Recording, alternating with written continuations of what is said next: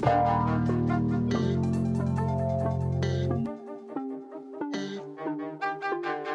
Riley Friday, the 1st of February 2nd here on the Sleepers Podcast, and I feel like we pulled off a buzzer beater, a little bit of a miracle. The win probability was low, and then we made a phone call to Riley about an hour ago. We're recording this on Thursday. It's Duke Carolina week, and we had to get our resident Carolina fan in the house. Riley Davis, welcome. Your hair looks fantastic today. How are you? I'm doing great. Yeah, we talked a little bit offline. I know it's been a big week, really a big week and a half for the Gotta Get It boys, as we have affectionately referred to ourselves as when it comes to getting haircuts and little tune-ups. I got one scheduled for tomorrow, so I'll be looking fresh, looking nice and well kempt at the UNC Duke game on Saturday. So Nice. Self-proclaimed Gotta Get It boys. Flip. Greg, I'm doing it every video, so you're just gonna either have to, But I don't know. do you realize how much it throws off the rhythm of the video to have to dedicate 10 of the first 30 seconds of every video to I just did a slipper flip. Not only do you just do it while I'm talking, you're like, hey Greg, I just did the slipper flip again. So is there a way to go about it that would make it better besides not doing it? Because I'm gonna keep on doing it. It is just a horrible listen for all of our audience that every single video starts with you talking about the slipper that you just flipped. I'm kind of nice at it now, though. I'm improving every video. It's so annoying to me. It's more annoying than your breakfast bits. The good thing, though, is like you always say, Cart, you love something for a month and then you forget about it. So we only have about 3 more weeks of this bit before it just disappears entirely. Yep. Riley, before we go to any comments today, how are you feeling? It's rivalry week. It's a big week. Your team's off a loss. Where's morale at? morale was really high on Saturday when Carolina went into Tallahassee and got a win over a Florida State squad that, was kind of working their way back on the bubble, and watching Duke have to squeak by a Clemson team at home that I think that they have way more talent than. Coming off of that game, I was like, man, UNC might win this game by double digits this upcoming Saturday. I was feeling really good. It seemed to me that Duke couldn't guard Carolina. It seemed like Carolina would lock Duke up.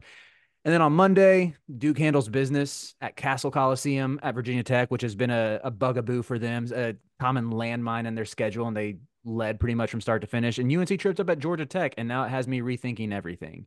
So I still have faith in my heels, and I know we'll talk about that at some point on this show today.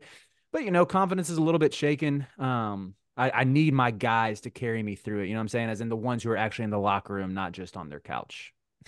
Makes sense. My God. Yeah, I need Riley in the locker room, and they're just looking like, who are you? He's like, guys, just eyes on me here. I need this one, Elliot. Me and you, come Stop on. the fouls. Let's go. Come on. For the Gotta Get It boys, please. I do feel like I've seen a lot of Riley Davis, Armando Bacot clips this year where I'm sure you're probably hitting a nice clean dap after you click end recording on the button. Like if you walked by Armando Bacot outside of a Panera, is Armando like, oh, what up, Riley? That's a good question. He might recognize me. I actually at Chipotle last year, Leaky Black saw me from across the room and gave me a head nod, which was a nice little some validation there that we made eye contact, and he immediately was like, "I know you. What's up?" Armando, I haven't talked to as much as guys like Harrison Ingram and Seth Trimble are two of the guys I've talked to more post game. Who maybe they remember my name, maybe they don't, but I think they dap me up. That's nice. Yeah. Are we going to address at all that the scenario you brought up is that Riley and Armando Bacot are running into each other outside of Panera? I mean, what's wrong with that scenario? Riley, when's the last time you've been to Panera? It's been a good while. I don't think Armando Bacot has ever had Panera. I pushed back on that hard. No chance. Panera's good. It's just too small of portions. That's always been their issue. And you pay like $15 for half a sandwich and a cup of soup, and you're still hungry afterwards. Yeah. Are we really out here? Are we slandering the U Pick 2 right now? That is not something we're going to do on this. The U Pick 2 is quality. U Pick 2 was special. U Pick 2 10 years ago was Paul Pierce with the Celtics. Nowadays, it's Paul Pierce with the Clippers. It ain't worth it. Why? Because they trimmed portions? They trimmed portions, price, everything. Them trimming the portions and upping the price was the equivalent of Paul Pierce tweeting out the photo of the rocket ship emoji when you knew That's things were exactly, starting to go downhill. that's exactly what it is. Interesting. It seems like you guys are more up to date on the latest Panera menu than I am, while I'm getting made fun of for bringing up Panera. That's fascinating. Well, what's funny is the Panera in Chapel Hill is literally across the street from the Chipotle, and that's where I ran into Leaky Black, and I have seen Armando Beca at this Chipotle before. Seems like a pretty reasonable scenario then.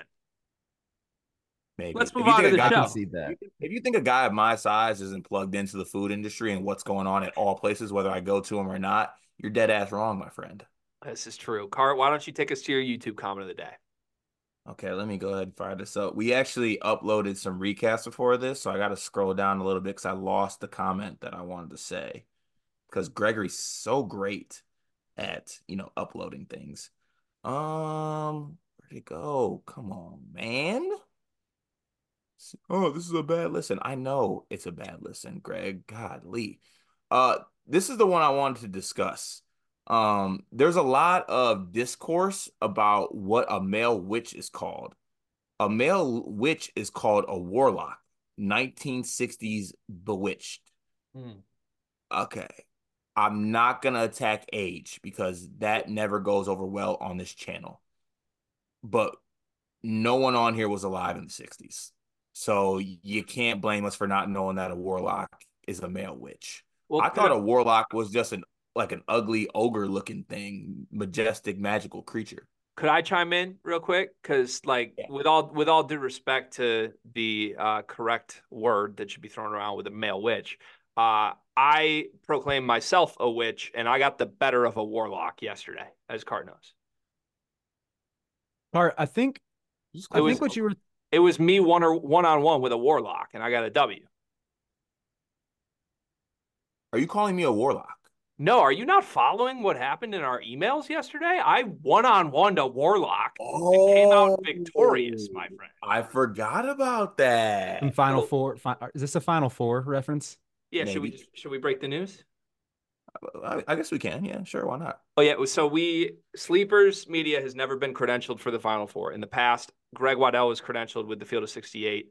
I just Dre Gibbs Lawhorned myself, sorry. And Cart was not, but he basically came with me and we did all the content together, right?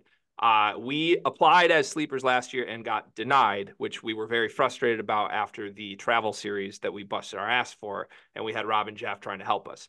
This year, we figured the work we have done on the channel would speak for itself with previews and recaps, aligning ourselves with HeatCheck and others that are credentialed independent media sources. Anyways, sent a long message to the lovely David Warlock, applied for credentials, got denied, was pretty pissed yesterday when we got denied. So immediately sent a big response email that was just like, can you please tell me what we need to do next year so that this doesn't happen again? And within 5 minutes got approved. So Sleepers Media has been approved for the Final Four for the first time ever. We will be in attendance, and Carter Elliott will be a credentialed media member at the Final Four for the first time in his existence. Shout out to my haters. But yeah, you don't want to see me if you're a warlock. That's the bottom line. Anyways, Sick, I missed that reference. That's on me, Gregory. My fault. I had a really good joke teed up where I was gonna say an ogre-like creature that you were thinking of was a Whitlock, not a warlock cart. But now I just feel like we need to focus on the sleepers' accomplishments. No, that would have been heat. That's on me. I'm yeah, gonna pick it up. I let the slipper flip throw me off, I think, early yeah. on. I'll pick it up. Well, I mean, like if you're gonna flip the slipper, like at least put up crazy numbers with the slipper flip. You know what I mean? Like, Yeah, you're right. That's on me. yeah. Okay, let's get to the Discord. Bunch of comments and then some fun topics to get to today. We start with Tristan Freeman from Busting Brackets, who says, "In honor of me, have you ever gone somewhere in anticipation of food and they ran out by the time you arrived, and then your whole day was ruined by result?" Place that ran out of food. Oh, shit. Honestly, this one hits close to home. So for the white elephant family Christmas party that we had for one of our parties, um, usually like every family member is kind of like assigned to bring a dish, right? And I brought this up many a times. I have a massive size family, like massive. Like mom is one of currently that are alive. I think 12 kids. So like I have aunts and uncles out the wazoo. And one cousin brought one single dish of mac and cheese, one singular pan of mac and cheese, a staple dish, might I add. Like if you're gonna short something, short some green bean casserole. One pan of mac and cheese that was gone before even half of the line to getting food could even get there. It was it was a demonic act by her who did it. I won't call her out by name. She knows who she is. Be better. But that's probably the most disappointed that I've been in recent memory showing up to a place that just didn't have food. Riley? I got a follow-up question for that cart. What are the chances that Uncle Joe, aka Jim Gretzel, took like 60% of the dish? See, Jim knew his place at this function. He didn't get in line first. He avoided me because I was in line. You know, I was in line first. You know how I operate. He didn't want to be in the same line as me, so he was, he was hanging out in back. I love how in tune Riley is with your uncle's actual name and your uncle's fake name that you botched in that entire segment. That's really, really good. The thing that comes to mind for me with food that went away, which has happened multiple times in the last 5 years to me, you ever been at like a wedding and they bring out like the late night snack? And Hmm. maybe you're at the bar, maybe you're trying to beat last call for your last whiskey sour of the night, or maybe the right song comes on and you're just like, oh no, I gotta go do my thing for a minute. And then all of a sudden you're like, oh yeah, I'll go get the McDonald's burger in a second. And then you pull up to the table and it's just gone. Everything's gone. The chicken fingers are That's gone. that's devastating. Yeah, happens all the time. It's heartbreaking. In fact, at my own wedding, my wife and I did not get any food, which was I crushing. didn't get any. I didn't get any of those chicken fingers, and I was devastated. Yeah, was crushing. Um, anyways, moving on. Tristan has a question for Carter. He says, which team are you ready to give up on? Ohio State, Memphis, or St. John's? Out of those three, the one I'm giving up on is uh, probably Ohio State. I think all three of those teams are very easy to give up on, but I think I'll give up on Ohio State more because I think that team has the biggest or has the sorry has the most ability for both player and coach just to call it. Just like let's just chalk it up. This is it. It's over.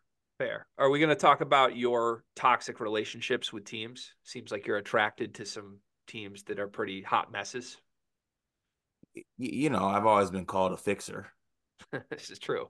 Shout out to Queen Meg, who does not need to be fixed, though. I would say she's fixed you more than you fixed her. Yeah, she's about 75% of the way there. She's been lackadaisical as That's of late. crazy, man. That's She's crazy. got no, I'm saying she's got to fix me. Oh, yeah, yeah, yeah. Yes. Oh, she's Correct. perfect. Oh, she's good. She's fixing me. Yeah, correct. That's Travis, crazy. You think I would come on here and say I'm not done fixing my wife I yet? thought you were talking crazy. I thought you were talking. That's I'm just trying to hold you accountable on behalf of Queen Meg. That's what I'm doing. Travis Nelson says, I respect Purdue a lot, but I've always hated watching them. Edie is great, but that style of play that turns into a foul fest is a difficult watch for me at times. Are there times you guys don't like watching Purdue, or are you always excited? Riley, you want to go first? I see where he's coming from. Generally speaking, though, I believe Braden Smith has elevated his game enough to make it an entertaining watch. Plus, when you have Lance Jones having a game like he did against Northwestern, they can make for a pretty entertaining watch when the shots are falling. Hart? yeah. I'd lean more to the entertaining side, but I also see the other side of the spectrum on this. It's like you don't want to watch a game with 48 free throws. Like that's Mhm. just objectively not that fun. I don't find myself in the game frustrated with the watch. I find myself frustrated with the discourse I know is coming after the game when there's so many That fouls. That right, that because weighs on that me. was such a great game yesterday, and the only discourse is foul differential, fouls, refs, fouls, all this. Yeah. Like we didn't just see a 30-15 game from Edie, 24 points from Lance, a nuts hang celebration from Fletcher Lawyer, 20 from Bowie, 20 from Barry. Like, but it's all about the Yeah. other discourse. So that 16 is assists, 16 assists for Braden. Like, yeah, right. it's and we're gonna do a That's segment on Purdue officiating in this episode. So maybe we're part of the problem, but it's very frustrating. Yeah, I that weighs on me when I watch Purdue. Fam says happy Bluffs Friday, everybody. Are margaritas zesty? margaritas are not zesty. I enjoy a good margarita. I also enjoy like a nice little fruity tooty drink. Like I feel like people, males more so, are hesitant to order like a sex on the beach or something like that. If I'm in a tropical place and there's a swim up bar, I'm cleaning out that space of sex on the beaches and mojitos. I think mojitos are my go-to. I don't know if mojitos are acceptable for men. Who cares what's acceptable? But I love a good sex on the beach, a nice espresso martini as well Mm. with the espresso beans on top. Don't shortchange me. I don't want you to half-ass it. But no, margaritas are not zesty. Riley. I'm with Cart. I enjoy a good margarita, especially like a nice spicy margarita, like a jalapeno margarita. Elite. Wait, do you get tahini on the rim? Yeah, yeah. Yeah, Tahini's a good pull, and I'm 100% with you. Like espresso martini might be my favorite cocktail. it I is. will never turn down an espresso Okay, martini. favorite's insane, but it is a good cocktail. I got to be honest. I don't know what the word zesty means, so I'm having a hard time answering this question. Uh, Oh, hey, sorry. So, Dion, you're live on the Sleepers podcast right now. Riley Davis is here. It's a Riley Friday. Fam in the Discord said he asked us a question. Simply put, are margaritas zesty? And then he followed that question up by saying, "Man, I wish Dion would join the show for like 90 seconds just to give a take on this." So I figured I'd give you a phone call unprompted. Do you have a take on if margaritas are zesty? Simple take. Kneecaps were being bit in the first half. I switched to margaritas and they came back. Is that zesty? That feels tough to me. That just feels hard. That actually did happen for the record. That's what he texted me after the game is I switched to margaritas and got us the win. So impeccable timing. All right. Thank you, Dion Hillford. I still have 10 days to be ready. Don't worry. I'll be ready. I'll text you. All right. By the way, Fam's follow-ups were, is there an alcoholic drink that automatically removes your man card if you request it? Seems like our consensus answer is no. Order whatever you want. uh, you order whatever you want, but maybe I'm not an umbrella in the drink guy. Hmm. Umbrella or the shape of the glass. Like if you got one of those glasses that's like the daiquiri like long johns, like that's just ask for it in a regular glass. But also just keep your man card. I don't I'm we're not doing that here. We're not doing the gender norm exercise like Hmm. where it's zesty to take care of yourself and stuff like I, that. Just st- do I, what you want. I still don't understand what zesty means. Arkansas basketball. So just like a little spicy, but something's off. It's Arkansas basketball. Next comment. I don't get it. I'll explain it to you offline. All right. I feel like there's last thing on this from me, champagne. How do we feel about like men drinking champagne? Like I don't obviously have a problem champagne's with it. good, but like could you approach a night of drinking and be like, I'm just drinking champagne tonight, or is that a little weird? I would think it's weird just because I'm like, who likes drinking? Uh, who likes sticking with champagne like the whole night? I'm like, Yeah. maybe on the periphery here, but I'm like, I think of champagne as like, we're all having a glass to celebrate, and then I'm probably switching to beer, maybe a little wine. Yeah, I feel the same way on that. Like, why you're over? I don't. Yeah, it's just Doing too much? yeah. I text on the side, be like, is everything okay? So I respect your opinions on this. I just want to shout out Louis Savona. Two of my favorite nights in college history were nights where we said we're going to pull up to the pregame with our own bottle of champagne, and that's it. Everybody else is like taking shots, drinking beer, whatever. Power hour. Me and Carter or me and Louis are just walking around with a full bottle of champagne for each of us. It was great. This might be a pseudo bluff story, but my fraternity in college, we had a champagne party every fall that we only served champagne. So similar vibes. It's fun vibes. It was a lot more fun, I think, being the only two that were doing that for some reason than it was like a themed night. But okay, I'm trying to make sure we're not missing anything else here. We have a new member of the Discord, Kyle Tupper. Round of applause for Kyle Tupper for joining the Sleepers Discord. Thank you for the support, Kyle. Means the world. He says, I've got one I've been sitting on for a while. Which Big Ten coach do you think would be the most fun at a cookout? Painter just looks like he was born to grill dogs and burgers with a beer in hand and a King of the Grill apron on. Izzo definitely tells stories around the fire. Fran and Collins go a little too hard and probably fight. Car, what Big Ten coach would be best at a cookout? In honor of Black History Month, I'm gonna have to go with either Jawan or Ben Johnson. Okay. You took the obvious route there, I think. Riley, any thoughts? Uh, I see the argument for Painter. I see the argument for Ben Johnson, honestly. I know that He's got hair for grilling. he does. I think my last pick, I can say without doubt the worst at a cookout would be Greg Gard. I I feel knew like you were that going to man has say it. I I knew feel it. like he has no personality. And that would probably show. He might be I'm like, what do you think Greg Gard talks about in his free time? I just think he'd be the most likely to wear the non-cookout fit, like he would show up to grill in a suit, and that's just not like a suit and closed-toe shoes. That's not how you grill. Mm-hmm. Yeah. Yeah, I agree with that. I can't believe Underwood hasn't been mentioned yet. I think he would be a great grill master guy. And I bet the Underwood family probably throws some great parties. I also would like to give a shout to Fred Hoiberg, who there's something about like if you're going to be on the grill, be handsome on the grill, and Hoiberg has that covered for I could sure. see that. I could Yeah, see that. Like yeah, like a sunset cookout too. Like the golden hour is hitting yeah, upon Hoiberg as he flips his burgers. Yeah, yeah. that'd be something. Like all these other guys have like massive aprons. They're probably wearing like big, way too large t-shirts. And like Hoiberg's just pulling up shirtless with a nice tan. And, it's that time of night. Like things are working. Last thing, Cart, if you went the route you went, no Mike Woodson mentioned? Because I don't think he'd be able to. I don't think he'd be able to turn on the grill because he grew up cooking everything by fire.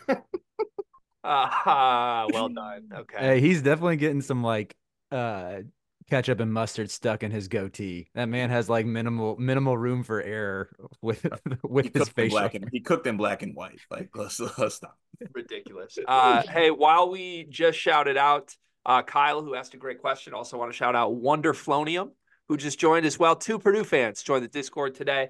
Purdue fans, all things going well for them right now. We appreciate the support. If you want to join the Discord, it's $9.99 a month. The link is in the description of every video that we do. I think we got about 120 people that are paid members in there right now. And Ryan the Lion, you came back last night. It was great to see you back in there, my friend. We missed you for the 12 hours you were gone. Okay, let's get to the show. I want to open with a Purdue-oriented topic today. This is the first Riley Friday in a long time that I told Riley I'm bringing topics, so blame me if you don't enjoy this episode, but there's some shit I wanted to talk about today. So Purdue last night, everybody's upset about it one way or the other. Like Purdue fans are upset that officiating has become the story of the game. Non-Purdue fans are upset that a team committed 30 fouls to 15 fouls, that there were 46 free throws taken by Purdue to 8 free throws by Northwestern. We talked about this game specific officiating in the recap, which is up on the Sleepers channel right now as of yesterday. But I think there's a broader conversation about Purdue officiating I want to get off my chest. And I had a revelation during a late night shower last night that I think I've solved how officiating should be discussed in circles that everyone can agree on, no matter what side of the fence you're on. So I'm going to run this by these guys. First of all, Purdue, they don't foul much, and they get fouled a ton. That's what they do. That's not a gimmick. Aaron Torres is a dumbass for saying that there should be equal foul. It's not equal opportunity foul. Style of play indicates fouls. That's true. We accept that premise. Purdue, more often than not, is always going to shoot more free throws than their opponent because they don't foul much and because Edey's one of the best foul drawers in history. Specific to this Northwestern game, it's the opposite. Northwestern fouls a ton. They do that all the time. That's because they don't have a strong front court, so they just have a bunch of guys who have to hack to try to prevent the other team from making layups, and they shoot a bunch of jumpers. If you're not attacking the rim and you shoot a bunch of jumpers, you're probably not going to go to the line a ton. So all in all, the way the game played out means nothing to me. I don't think there were specific calls that went horribly on like a shooting foul in this game that Northwestern deserved and Purdue didn't. That's been the case for basically every Purdue game this year, and I don't have issue with it. Here's where I've come up with the solution. In the aftermath of this, where there's a bunch of people who are blaming the officials, pointing out the disparity, just the raw number in free throw shot should never happen in a game. That's what people say. Purdue fans' response is, well, okay, I mean, there were 3 calls missed for Purdue, but there were 3 calls missed for Northwestern too that helped them. Like calls were missed both sides. Look at this, and this call. That cancels out this, and this call. Figured it out. No, it doesn't, gentlemen. No, it doesn't. hear me out on why. Conspiracy G mode. If we accept the premise that one team fouls 4 times as much as the other, which we all agree is true based on how they play, then the number of missed calls needs to reflect the volume of fouls. It's not a fair game if 40 fouls are called on Northwestern and 10 fouls are called on Purdue, and there's 3 missed calls that benefit each team. It should be 25% of Northwestern's fouls should benefit them. They should have 10 calls out of 40 that go their way. If Purdue fouls 10 times, 2.5 of them should go their way. So for the aftermath of this to be, well, we got 3 missed and you got 3 missed, 3 out of 7 is so much better than 3 out of 40. Like, that's insane. And I feel like I stumbled on this golden goose. I'm doing the Charlie Day whiteboard thing. It's math, it's percentages, and it makes sense. Riley Davis, am I right or am I wrong? You lost me with some of the math, but I think I generally agree. All this percentage talk is like, y'all should have brought in Evan Miyakawa. This is not my strong suit. You look like you're good at math, Riley. Carter, am I right or wrong? I'll say this. You're right. I see what you're saying. The premise of it is, and if I'm doing the TLDR, is that it's 3 out of 40 missed calls instead of 3 out of 7. So it's like, if it's missed calls, it should be like 10 to 15 for Purdue to even it out. But then when you put it like that, it's 15 missed calls to 3 missed calls. Like, that'd be a fairly called game would make the same number of missed calls that corresponds to the number of missed calls should not be how Greg, many for Purdue and how many for Northwestern. How do you rectify that, like with this percentages, with these numbers, if Northwestern just fouls way more than Purdue does? Because this is why it's unfair. This is why the end result of this specific game ended up actually being unfair. Because it is true that one team is usually always going to foul significantly more than the other. That happens more often than not in basketball game based on style of play. But if the officials are actually good and doing their job well without a bias or some sort of thing that's benefiting one side or the other, then the percentage of missed calls would apply to every foul in the game, not either side. So like the officiating crew, if they're going to miss 20% of the calls that game, then the team that fouls way more is going to also have the same quantity of missed calls in their favor that they would of calls that don't go in their favor. So like that's where the end of this Purdue Northwestern game drives me nuts, because there were 3 really, really high leverage calls that went Purdue's way. Those calls specifically were Ethan Morton tackled Ty Berry on a 3. Should have been an and 1, no call. Zach Edey chicken wing hooked a guy on his hook shot, and they gave hunger, right? Yeah, and they gave him free throws. That could have been a hook and hold, and they gave Edey free throws. And then the very last play of the game is Lance Jones. I know this one's up for debate. I think it was a 50-50 call, whatever.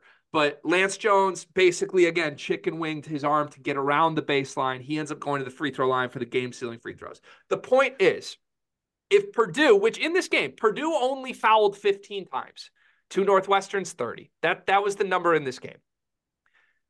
We can accept that that's accurate and that reflects how these teams play.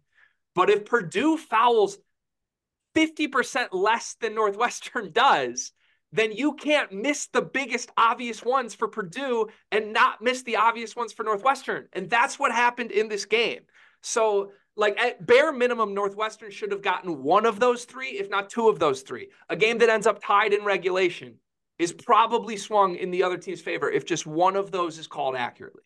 And look, all in all, I don't have a problem with the way Purdue games are officiated. I'm not doing the Torres coming on here saying Edey's unfairly. It's not true. It's not true. But it makes it so that when Purdue is always going to foul less than their opponent, you have to get the missed calls right. Like, Edey fouls so little that when Edey actually does commit an egregious foul, like the one he did where he hooked the guy, you can't miss that call. Otherwise, it's perfectly fair to come on after and say, yeah, Northwestern did get a bad whistle, because there were a bunch of calls for Northwestern that didn't go their way because there were a bunch of fouls from Northwestern. So it puts more pressure on the officials, but I think like both sides should. I don't see how you can't agree with this. Like if Northwestern is fouling way more than Purdue, they should also get way more calls that benefit them if the game is officiated fairly. That didn't happen last night. Purdue fouled less. They also got more breaks. There you go. Like Chris Collins has something to be upset about. That's my take. All right, I'm a lot more in after that last month. Now you got me. I think you left out the numbers, so I think it meant a lot to me. And look, the thing about that last call with Lance Jones to me, and I actually always wondered this. And when one day I don't know if you guys know who Jada Pinkett Smith is. She has like those red table talks. One day I'm gonna have one of those, and it's gonna just be with referees across the country, and we're gonna talk, and we're gonna figure some things out, and we're gonna connect after years of trauma that had caused me both on the court and off the court. And one of the questions I will ask them is there any sort of that this guy shouldn't be rewarded because he put himself in a bad situation? Because as I'm looking at that last foul on Lance Jones, which, by the way, I thought was a hook in this case. I know there's a discourse about the knee being in him, but to me, you're bailing a guy out for being in a spot he should not be in. Like, I hate bailout fouls, and I hate them, one, when players commit them, but I hate it when players get rewarded when they're in bad situations. Like, you're the one who jumped in the air.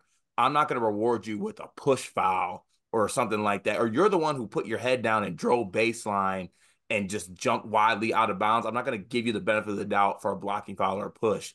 I would really like to understand if that's part of it. Because in this situation, one, Lance Jones hooked the guy in my eyes. Who knows if that changes the outcome of the game or not? It might. It probably wouldn't. Who knows?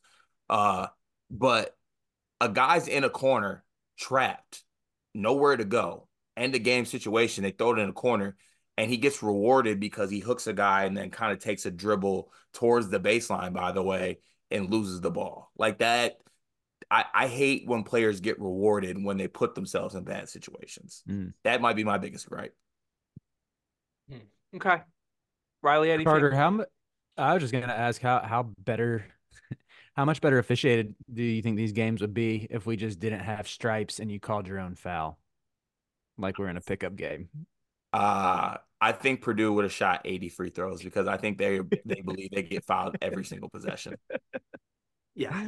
Yes. Bottom line is this: like, Cart, this is an untrue hypothetical because you work as hard as I do. But hypothetically, if I did 80 previews and recaps in a week and you did 20, and we had a sponsor that was paying us for all of them fairly, you getting $300 bills and me getting $300 bills would not be fair.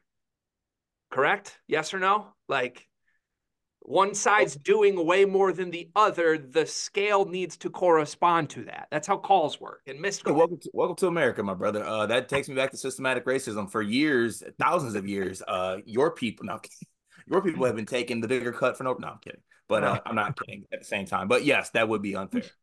All right, just wanted to make that clear. Like that's don't hit me with, well, Purdue had 3 missed calls out of 10 anymore. That's not. I don't accept that answer anymore. Let's move on. Okay. Wait. Sorry. One last thing that I want to say before we move on. I'm sorry. I have to. It's insane to me that a lot of the complaining is on the Purdue end about foul call. How you complain about officiating or even bother yourself in officiating with a game you shoot 46 free throws in is crazy to me. Like, your focus on missed calls on Edie, you shot 46 free throws. What are you up in arms about? On to the next topic, Gregory.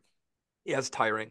It's tiring. And stop with the screenshots on everyone on both sides. Don't give me a screenshot of a play that's supposed to tell me how a foul is supposed to go. It's not how it works. Okay.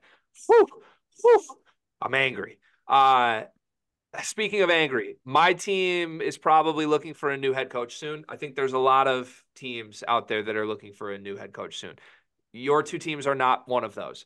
But with that said, I want you to put yourselves in my shoes because I started thinking more about this. I had some people tweeting at me yesterday like, hey, when Juwan's gone, who do you want them to hire? Who do you want the calls to be made to? I think this is one of the weakest coaching candidate pools in a really long time. Like, you're telling the hottest name out right now is supposed to be Dusty May. who is not having Florida Atlantic rolling right now. I mean, they look like a just very struggling basketball team, almost night in and night out. Then you've got Mick Cronin and Eric Musselman, who are the rumored, we're going to leave our job for a bigger job. I mean, Mick Cronin's going to finish in the bottom 3 in the Pac-12. Eric Musselman has the wheels falling off of Arkansas. So I just want to go around the horn real quick. Who's the best hire that a vacant program could hire this offseason? Like, give me a name that I should actually believe in. We'll throw to Riley first. I still wouldn't hate a Musselman hire, but I'll give you a different one than that. But just with Musselman, it's like, this is what, his first really bad year? I don't know. Every once in a while, that's going to happen. I think his track record still speaks for itself when you look at the tournament success, when you look at the way he's usually able to find good transfers that no one else wants, like JD Note a couple years ago. And he's been able to get NBA dudes too, from Anthony Black to Nick Smith. I know Nick Smith didn't really pan out the way Arkansas fans probably hoped, but I think he generally has a good blend of veterans and NBA talent that, like, if I was a Michigan fan and they hired if I was Greg, I would be ecstatic if Eric Musselman was my coach. Yeah. I think there's going to be some concerns that you have the occasional year where it all falls apart, or that he brings in some questionable transfers like he does every year. But more often than not, I think he usually hits. Beyond him, I'm still a believer in Jerome Tang. I know this year hasn't really gone the way that Kansas State expected. I don't think, like, Tyler Perry's not Marquise Noel, and Arthur Kaluma's definitely not Keontae Johnson, but they've been a little more competitive recently. I know they just got blown out by Oklahoma, so maybe that's not the most appropriate time to share that. But he's another guy who I think can raise money with NIL, good recruiter. And I still just go back to last season with a roster that pretty much everybody was down on in the preseason. Like, he had those dudes, he was coaching circles around the Big 12. And in particular, I remember, like, anytime he would draw up a play after timeout, it seemed to work. Anecdotally speaking, it felt like it worked 90% of the time. I like those shouts. Yeah, to me, it's not the names that are being brought up. If I'm trying to, like, get a guy, if I'm a school that has a vacant spot, yeah, I'm going more so the route that I want to call other schools poor. Like, I want to go say, Xavier, you're poor. I want Sean Miller. I want to head across the street to Cincy and be like, this is cute Bearcats. You're poor. I want Wes Miller. Like, that's kind of the approach I'm taking. Or I'm taking the approach where you just, like, got to make, like, the best guy say no. Like, you make Scott Drew tell you no. I know he's not going to leave, but you make him tell you no. I don't like the pool of guys necessarily. Like, I like Nico last year, but he's coming to, I mean, this year he hasn't, what is it, Greg? He hasn't won a road game or something in conference? Hasn't won a road game in his last 4 in Mountain West play.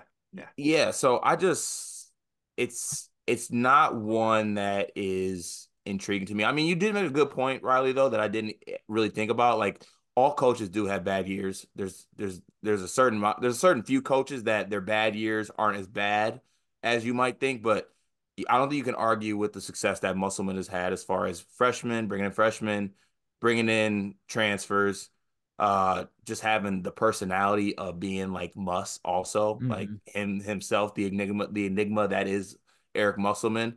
And, like, he's, making Elite Eights and beating these really good teams. Like, was it last year he knocked off Kansas as the 1 seed? Like, yeah, like that was just last season. So, yeah, I think I need to make sure I remember that and put that into perspective, that, one-off bad years are such a thing. But that brings us to the next point, kind of, is like, how do we know that Dusty May wasn't just like a one-hit wonder? Like, did he have anything before this? He might have. I might not be aware of it, but, like, small sample size, like, he might be a one-hit wonder.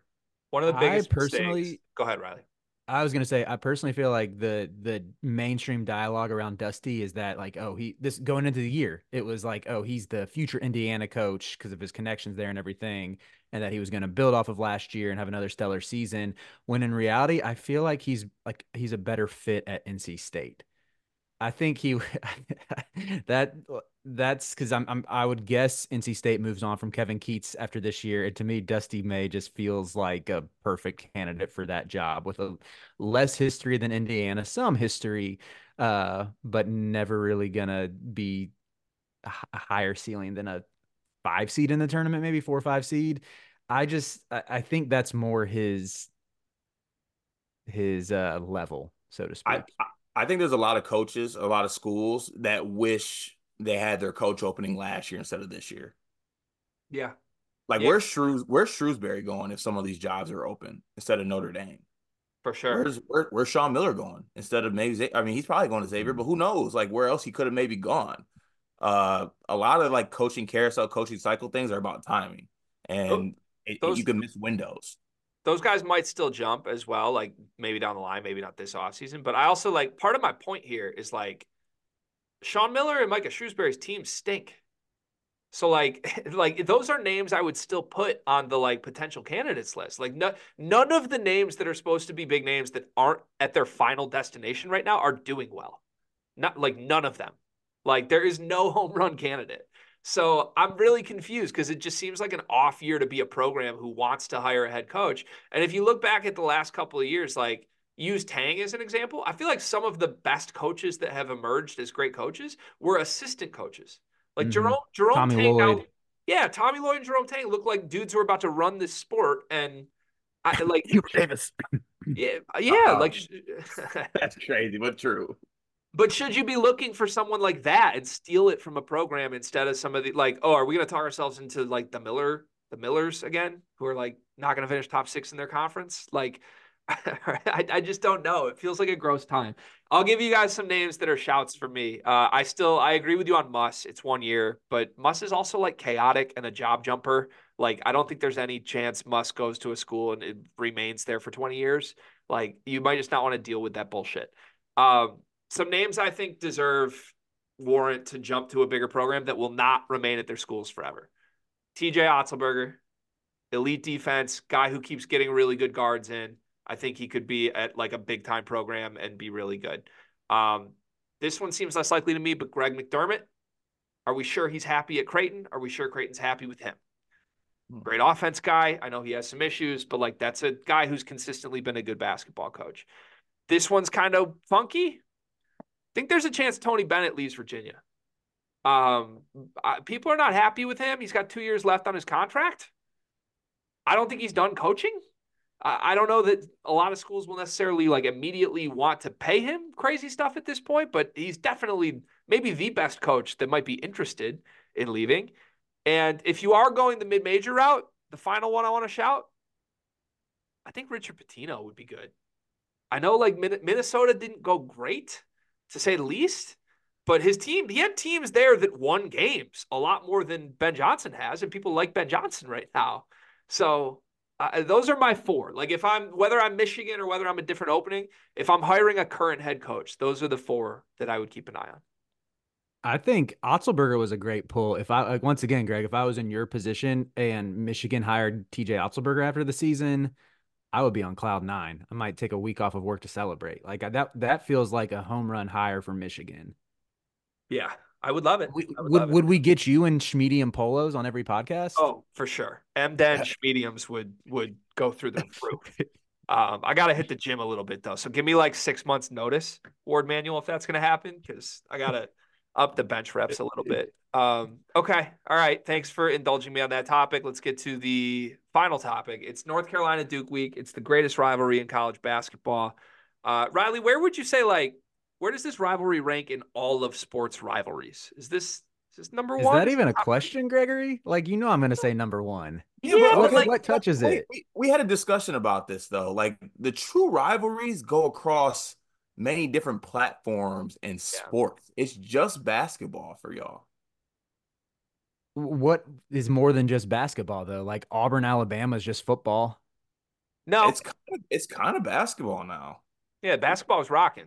Both programs been very respectable for a decade there. UNC and Duke and football. You've had some classic battles. You just laughed. You just laughed, Riley. You laughed. Okay, that's not what I wanted to ask, but I just wanted to pulse check you on where you were at with that. Because you did say like after Coach K was exterminated, I kind of feel like maybe the rivalry would lose a little luster when he went out sad, right? Is it really such a big threat when you sent the baddest dude in sport history out like that? On one hand, it's great. Like I did feel that way at the time. It's great to have that trump card, but the fact that we all have such short memories and it's a what have you done for me lately sport makes it mean something again. And after watching UNC get packed up, especially on their home court, as Tyrese Proctor and Mark Mitchell were like smiling and waving at our fans, I just hope that UNC is ready to handle business. Okay. So I'm going to torture Riley a little bit here because this is the question I actually want to ask on this segment, and I'm going to throw it to Carter first, and then we'll get Riley's answer after. Duke and North Carolina, best college basketball rivalry there is. Which program is actually the better program? Carter, what's your answer? Duke. Please elaborate. I just think, I love both programs. I think both programs are historic, but I said the first school that came to my head when you said the two schools, and it's Duke. Like Duke, I think has the pros. I know UNC has the pros too, but like Duke has the pros. They got one of the greatest coaches of all time that have coached for them. The brand, the Cameron Indoor, call it corny what you want. Like the Duke brand is factors into it. Like it's cult like, it's strong. I think it's stronger than a lot of other places. So yeah, I think, if you go to an unbiased source, go on the street outside in a state that doesn't even matter to any of these places. So we can say the state of Michigan, to be honest. If I ask 50 people, UNC Duke, I think about 40 people would say Duke. Okay. Out of 60? Huh? You said out of 60? Out of 50. So the last thing I'll say, then we'll throw it to Riley for a rebuttal here. I feel like whenever this rivalry is said to me, just like, oh, are you ready for the blank rivalry? Isn't it pretty much always Duke, North Carolina? Duke gets the first billing in that? Like, I'm just saying, the more I reflect on this, it's Duke, North Carolina. We going to watch Duke, North Carolina tonight? Like, Riley, your thoughts? It's always UNC Duke. It's always North Carolina Duke. I don't know who y'all are talking to, but they are wrong. Let me just say the reason why Carter feels that way and the reason why quote unquote 40 out of 50 people would feel that way is because of the Duke propaganda yes, their branding is great. I will concede that to them. Their social media is great, but social media and branding doesn't hang banners. And when you look at who has more Final Fours, UNC. Who has more Elite Eights? UNC. Who has more Sweet 16s? UNC. Who has more national titles? UNC. Who owns the head-to-head battle? UNC. Who's won the one time these teams matched up in the NCAA tournament? UNC. The only thing I think Duke might have more conference tournament championships, but like, who cares? We've all talked to this before. We'd rather have regular season titles because that shows your team was better throughout the course of the season than got hot for a weekend, which is what Duke has always done, which is what Coach K prioritized, which is what Roy Williams famously did not prioritize because Roy Williams was focused on winning national titles. And yeah, you can say Coach K has more titles than Roy. Yes, I'll give you that. But Roy, I'm always going to rock with Roy as the better coach. I'm rocking with my program as the better program. And yeah, they don't have the pros that Duke does, but they got more rings, got more wins, and they've been dominant in pretty much every decade. Whereas, like Duke, yes, they had some nice years in there under Vic Bubis in the pre-Coach K era, but like, come on, they really didn't become a thing until the '80s. Whereas UNC's been doing this since '57, at least. Dadgummit, those are some great points. I think you might have Riley is locked in. You might have lost Carter when you said before 57. Carter, you're pretty much a like now guy. Like did the I 50s understand. even happen? I understand. That's fair. You can poke holes in that. I'll give that to you. I'll concede that. Yeah, but also like in Carter's defense is Coach K. Did that even happen? Like, did Coach K happen? Did it happen? Coach K happened. It did? I mean, that was a while ago, right?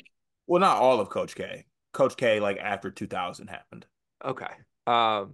So, I mean, respect, first of all, for making the argument without even including the fact that you packed up Carolina in their coach's legacy run, right? Like for the first time for y'all. Packed up Duke. Packed up Duke. Or yeah, I'm sorry, packed up Duke in the legacy run in the Final Four. Like that's, to me, isn't that's the moment where if it swung, if it needed to swing, how can Duke say they're the greater program after their greatest coach went out like that? Yeah. Shaman said it was dead. He meant it. The rivalry's dead. Duke's gonna have to do something pretty wild to like get it back because I feel like that's you know how like if you're losing an argument, you just say like, okay, like your mom, like you pull out a your mama joke, like and you're just like, all right, that sends it over the edge. Like that's like Riley said, that's a trump card. You packed up their goat twice.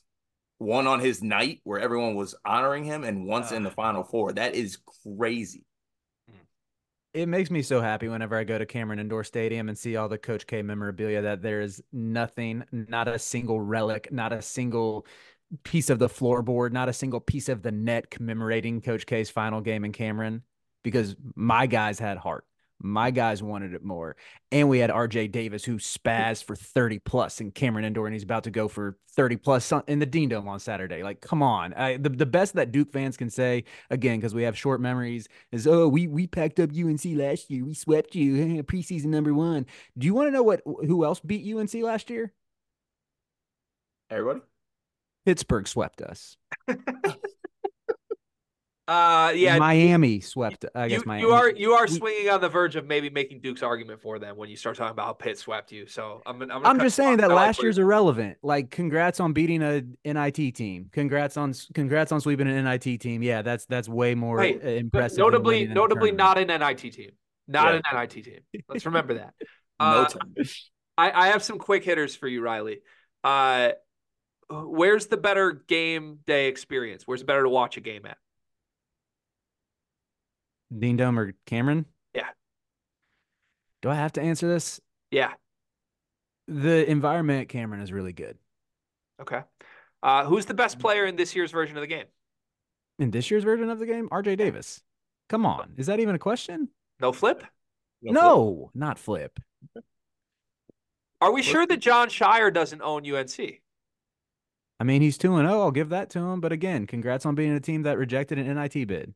But so let's say if Shire wins this one at the Dean Dome against a Carolina team we all agree is legitimately great, with a Duke team we all agree has some legitimate flaws, are we approaching Shire owns Duke or Shire owns North Carolina territory? Yeah, I mean, I will be a sad boy if Carolina loses this game. I don't know if I'll say John Shire owns UNC yet, but I will be very upset. The two games that they beat them last year, was that one in the Dean Dome and one in Cameron?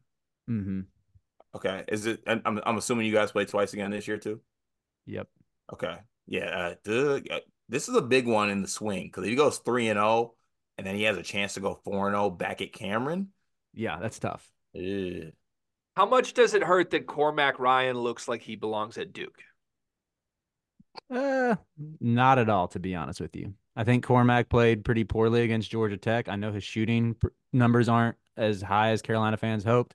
I still feel like he's been a good addition, who's a high floor player who, even when his shot hasn't fallen, really in pretty much every game outside of this Georgia Tech game, he's done other stuff to make an impact. So this might be the obvious answer. What's your happiest North Carolina Duke memory? I mean, the obvious one is like the Caleb Love shot, which, yeah, I think that's going to be tough to beat. Outside of that, I don't know. In some ways, that win in Cameron was like, I don't want to say it was better than the win in the Final Four, but it was when you started to see that UNC team could actually be really good.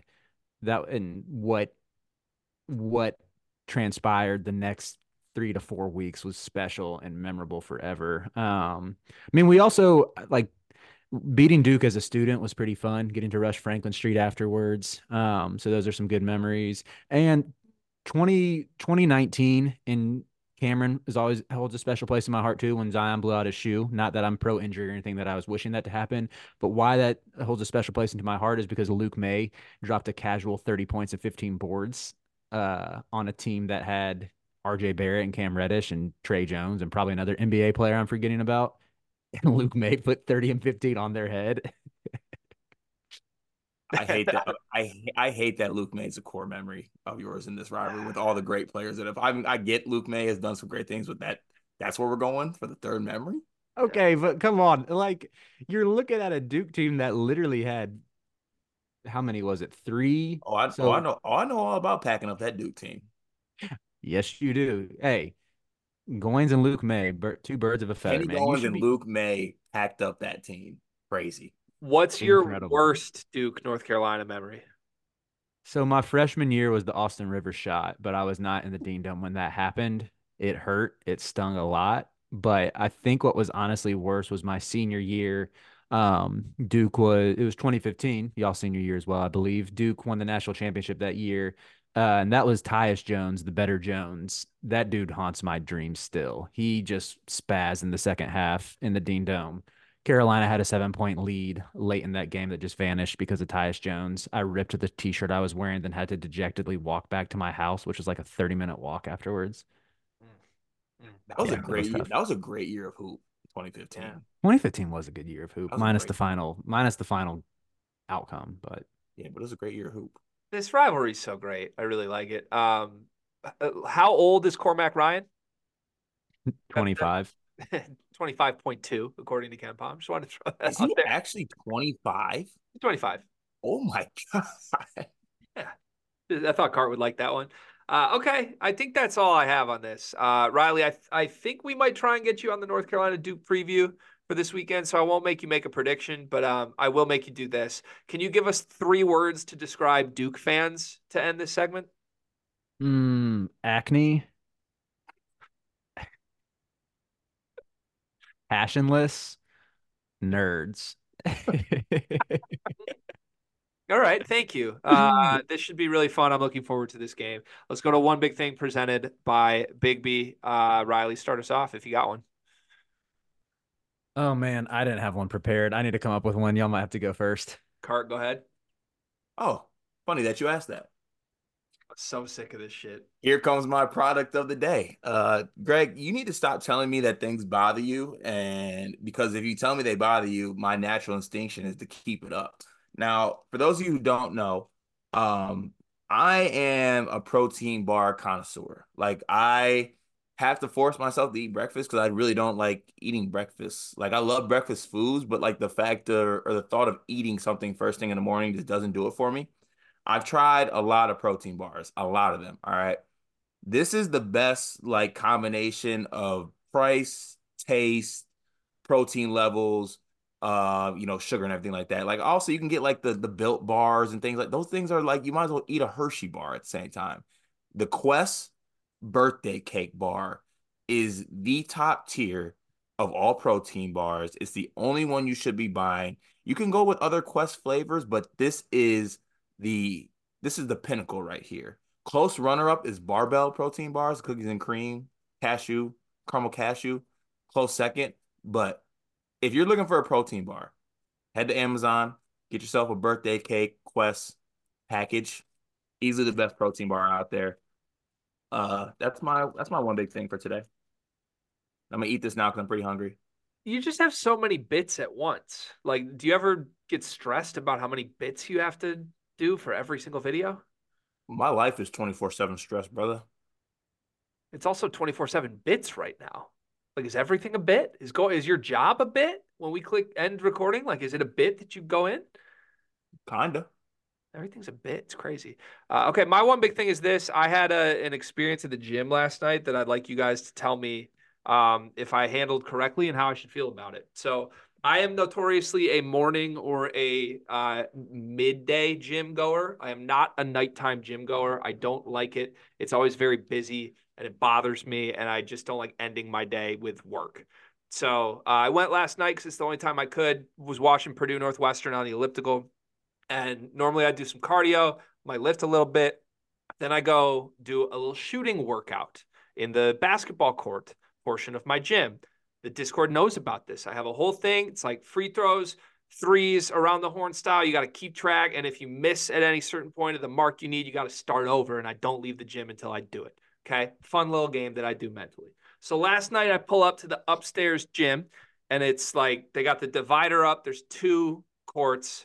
And on one side, there's a bunch of games going on, a bunch of high school kids. On the other side, there's 2 kids playing one-on-one on one end. There's nobody on the other side. I'm like, perfect. So I go grab the ball from the bin. There's only 1 ball in the bin. I grab it, start my shooting workout. Make all the free throws I need to make, start my threes. I'm on track, I'm shooting the threes well. I got to make 12 out of 25 to move on to the next portion of my shooting workout, right? Just shooting, rebounding, going back to my spot. I'm about 10 threes in to this portion, and like a 10-year-old kid comes down to the side of the court that I'm on, grabs the rebound off a miss that I missed, and just goes out and dribbles out to start shooting himself. I had AirPods in, and like I said, there were no other balls in the bin, and there's games on the other side. There's one-on-one on the other side. 10-year-old now shooting on the rim with me in the middle of a shooting workout. I immediately just turned and put my shoes on and left.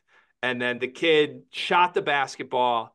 I think felt bad that he saw I was leaving and like tried to come hand it to me after. And I was like, it's okay, man. And I just walked away. Did I handle that correctly? Is the kid crazy for taking my rebound when I'm in the middle of a shooting workout? Riley, yes or no? Hilarious response by you. Hilarious journey through your mental process of this. I don't think you necessarily handled it poorly. I don't think it would have been poorly to say, "Hey, little man, let me get that ball back. Sorry, I'm in the middle of something." I think that's a teachable moment for kids. Speaking of, I guess I can share one bit. Well, this might tie into my one big thing. I just thought of something, but yeah, I'm curious to get Carter's opinion first on how you handled it. Yeah, you couldn't. That's the worst possible way you could have handled that.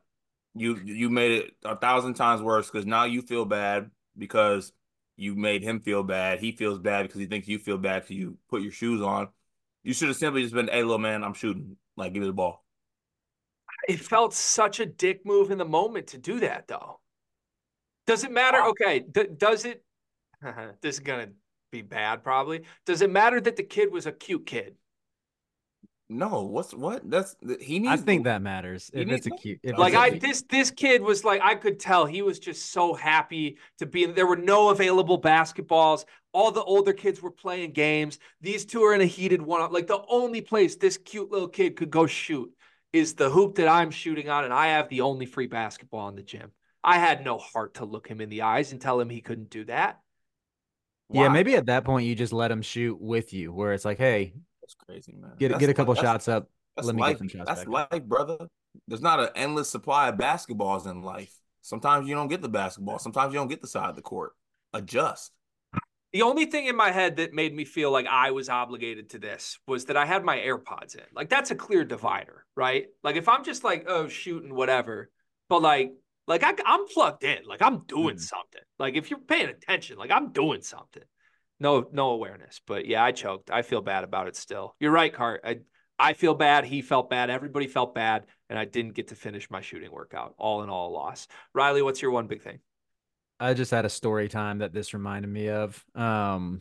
Spring training in Orlando, yeah, Daytona Beach, something like that. I was 8 years old. My sister's a big Atlanta Braves fan. My dad, me, my dad, and her used to go down for Brave spring training, and they were playing the Dodgers, and we were watching them warm up at batting practice the day before. And one of the Dodgers pitchers was like stretching on some sort of machine, some like elastic band. And I'm 8 years old. I don't really care about baseball, but I'm like, this would be pretty sick if I go talk to a major league pitcher. So I go up and I am kind of messing with his like stretching equipment, and all he says to me is, "Hey kid, I'm using that. Leave that alone." And that was my equivalent to Greg's story, where I did not get the autograph or the conversation I was hoping for with the pitcher. I got told to leave the equipment alone. That's crazy. I didn't know Clayton Kershaw was a dick like that. That's why I'm not a pro athlete also. Like just no testicular fortitude to tell a 10-year-old to go away. Could never do that. Which is very much what happened to me, and it was kind of crushing the confidence at the time. But See, I didn't I important didn't life I lessons didn't though. want that to happen to Lil Man. Riley's doing fine. If he let him use the equipment, he would be in a worse spot than he is now. You You think think Riley's tougher the mentally whole because that world happened to him? stretching equipment for him to play with. That's not how life goes. Okay. I guess you're right. The whole world is full Riley of is the stretching strongest equipment. person on this Zoom call. Like, there's a reason for that. He was motivated by not being able and told to go away from that stretching equipment. He went away from it and found a bench press. That's true. What's Hey, what's honestly, that's a Papa pretty good point. Davis's name again? What's the first name for Papa Davis? Talbot. Yeah, Talbot. Yeah, Talbot had him through the ringer at times. Talbot was pretty much like, yeah, you shouldn't have been messing with the stretching equipment. So, Yes, sir. Yes, sir, Big Tal. Yeah.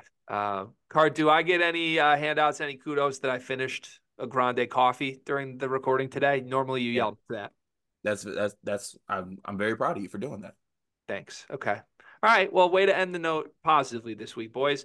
Thank you to Riley Davis. I would say go watch Riley's North Carolina Duke live show tonight that they're previewing with the Duke boys over on the Field of 68. However, this episode doesn't come out until after that's already aired. So go back and watch the recording of it. Riley, do you want to plug that real quick?